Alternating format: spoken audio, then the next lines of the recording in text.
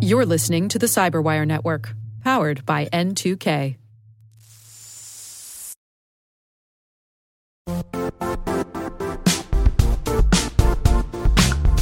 Don't struggle to align your organization's cybersecurity with business risk. Get the only solution that goes beyond reacting to threats with vulnerability and risk monitoring. You need the next evolution of MDR, and only Critical Start delivers it. Critical Start doesn't just monitor and respond to threats. They put you in control by detecting suspicious activities, quickly responding to contain threats, and identifying your most critical assets and protecting them against vulnerabilities and exposures. With continuous visibility, expert guidance, and measurable risk reduction, Critical Start has redefined what it means to manage cyber risk. Demonstrate provable security maturity to your leadership while positioning your program to achieve the greatest risk reduction per dollar spent. Stop fearing risk and start managing it with Critical Start. Visit criticalstart.com and request a demo today. That's criticalstart.com.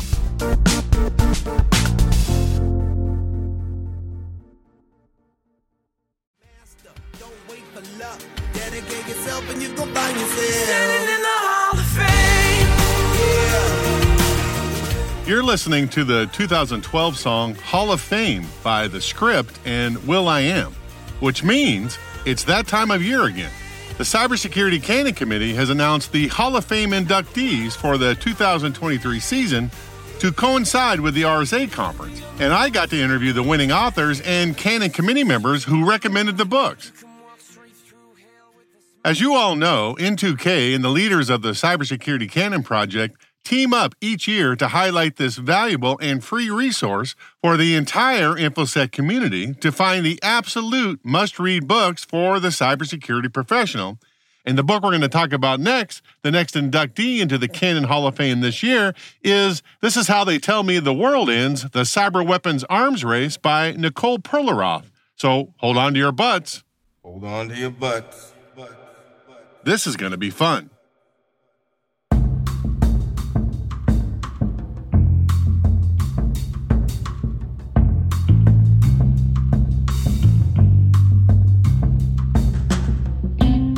My name is Rick Howard, and I'm broadcasting from the CyberWire's alternate Secret Sanctum Sanctorum studios located underwater somewhere along the San Francisco-Oakland Bay Bridge in the good old US of A. And the interns can't be more ecstatic for this change of venue. Hey, settle down back there. This is only temporary. It's back to the Baltimore underwater lair next week. You don't want to give them too much hope. And you're listening to CSO Perspectives, my podcast about the ideas, strategies, and technologies that senior security executives wrestle with on a daily basis. Before we get started, the CyberWire will be out in force at the RSA conference this year. Dave Bittner and crew, including me, will be hanging out at the Marriott Marquis Hotel, second level, Foothill H boardroom. If you're in the vicinity, stop by. If we're not doing a live interview, we would love to see you. As for me, I'm giving a presentation on Wednesday afternoon, 26 April, at 2:25 p.m. called The Emperor Has No Clothes, about the evolution and current state of the CISO position with my pal, Todd Inskeep. And immediately after, I'm signing copies of my book, Cybersecurity First Principles, a reboot of strategy and tactics, at the conference bookstore in Moscone South from 3:30 to 4:30. And speaking of books, if you're looking for your next cybersecurity book to read, besides mine, of course. Oh, yeah. Members of the Cybersecurity Canon Committee will be at the bookstore Monday, Tuesday, and Wednesday from 2 to 3 p.m. to help you decide your next most favorite read. They can point you into a direction to match your interests.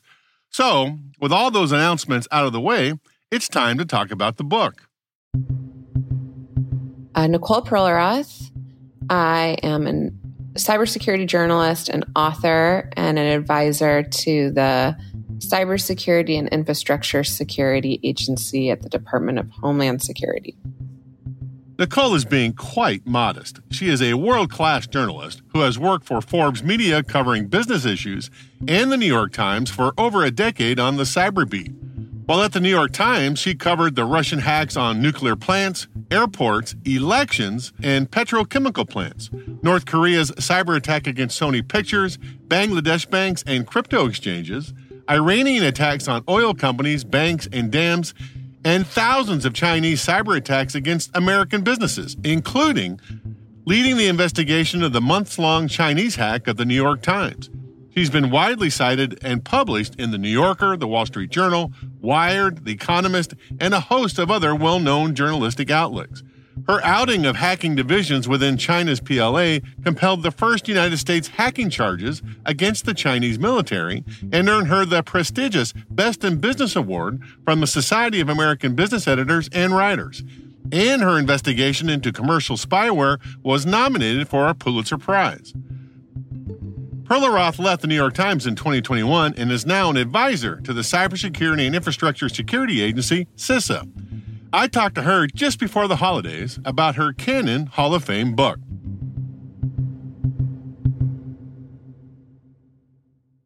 First, just let me congratulate you on being inducted into the Cybersecurity Canon Hall of Fame. The first time I read your book was early last year, and I've been advocating for it ever since, so congratulations. Thank you so much. I think it's been incredible to see the impact the book has had, and it's won some awards in really different spaces. It won the F.T. McKinsey Business Book of the Year Award, but it also won a bronze medal from the Council on Foreign Relations. But I think this award might mean the most to me. It took me 7 years to write this thing, and I think that was because I was so worried about what the cybersecurity community and technical community would say about a book that was really written for the layperson. Every time I wrote a description of a 0 day or what Stuxnet did, I just knew, oh my God, I'm going to get pillaged on Twitter for this definition. I would step back from the computer for a month. It was that paralyzing. So the fact it's getting recognition from this community, it means so much to me. So thank you. Your book is about a lot of different things, but one of the main topics is the current state of the software exploitation market. And I've been doing this cybersecurity thing for a long time now. I can tell you that many of my peers only have a really thin understanding of these ecosystems. I mean, they know they exist, but they don't really pay attention to them or really know anything about them. So what compelled you to write about that? What was the hook there? So I think it was a couple things. I think one, like I say in the book, the 0 day market's like Fight Club. The first rule of the 0 day market is nobody talks about the 0 day market. Second rule is nobody talks about the 0 day market. Anytime there's anything that no one will talk about, it's like a magnet for a journalist. It's like, why are we not talking about this? And, there are technical reasons why we don't talk about it. The minute a 0 day gets discovered, its value turns to dust. But also, I think there were trade-offs being made. We keep this hole open for our own espionage, counterintelligence, counterterrorism operations. We're keeping Americans more safe by leaving it open than closing it shut. And maybe that was true 20 years ago when we were all using different technology and no one was really in on this game yet or aware it even existed, aware the 0 day market even existed. But that wasn't true anymore. Just from my little perch at the New York Times, I could see every government, I would say with the exception of Antarctica, someone added the Vatican to my list recently, is searching for, developing, or acquiring exploits. And they're all using it for their own definition of national security. We do it to track terrorists, try to figure out what our adversaries are doing before there's some major incident here. In the Gulf, they're doing it to track their version of national security, which is to prevent the next Arab Spring.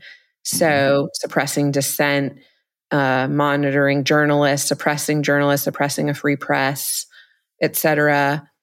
China, they're using them on the Uyghurs and anyone who is critical of the Chinese Communist Party, et cetera, et cetera, et cetera.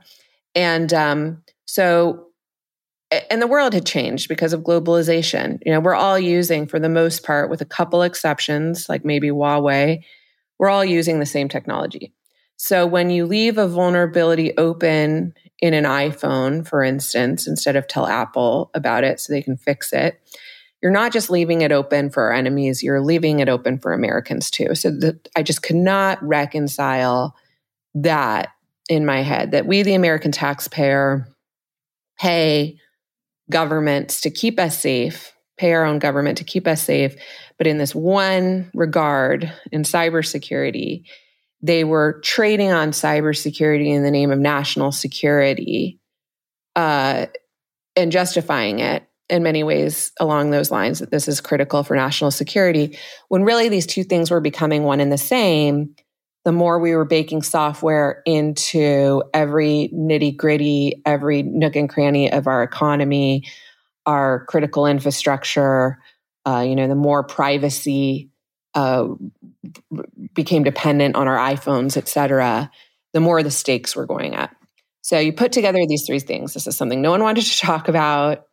There were questions, I thought, legitimate questions to be asked about whether this left us more secure or less secure. And the stakes were getting higher, and that other governments were onto these too. So I guess four things. And I thought this really needs to be busted open, and we need to have a national conversation about this. Well, that kind of thing has been going on since the beginning. I mean, there's always been this push me, pull you characteristic between what any government wants to do for gathering intelligence, and then on the other side, protecting their citizens from bad things. But it wasn't until the internet got started that it became so easy to do. If you had some secret about how a hardware switch worked back in the 90s, okay, that can only be used in very specific cases. But now that you said everybody has an iPhone, you find some exploit code that's reliable, that can be used almost anywhere. If you'd like to hear the rest of this interview, subscribe now to CyberWire Pro. Not only will you get to hear this interview in its entirety, but also all shows in the CSO Perspectives podcast series in total. The quarterly analyst call that I host, along with every podcast in the CyberWire network, ad-free. And you all know that's my favorite part. To subscribe, surf over to the CyberWire, all one word, .com/pro. That's the CyberWire.com/pro. And I'd like to thank Nicole Perlroth for coming on the show to discuss her book, the latest inductee into the Cybersecurity Canon Hall of Fame. This is how they tell me the world ends, the cyber weapons arms race. If you'd like to learn more about this book, as well as all the other books in the Cybersecurity Canon series, surf on over to Ohio State University, the official sponsor for the Canon project, at cybersecuritycanon, all one word, .com.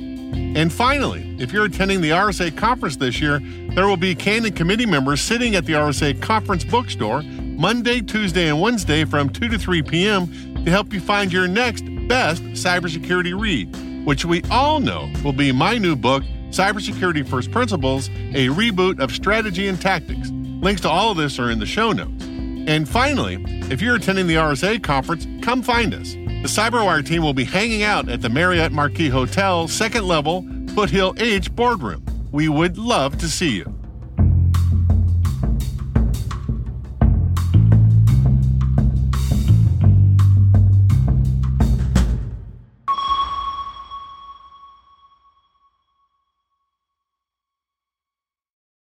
If you enjoyed this preview of CSO Perspectives, be sure to subscribe to CyberWire Pro and get access to the rest of this episode, as well as all past seasons of CSO Perspectives ad-free.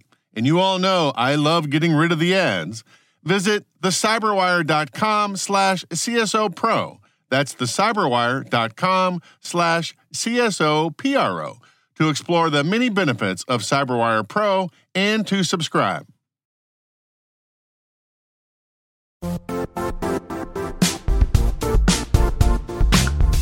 And now, a word from our sponsor, Zscaler, the leader in cloud security.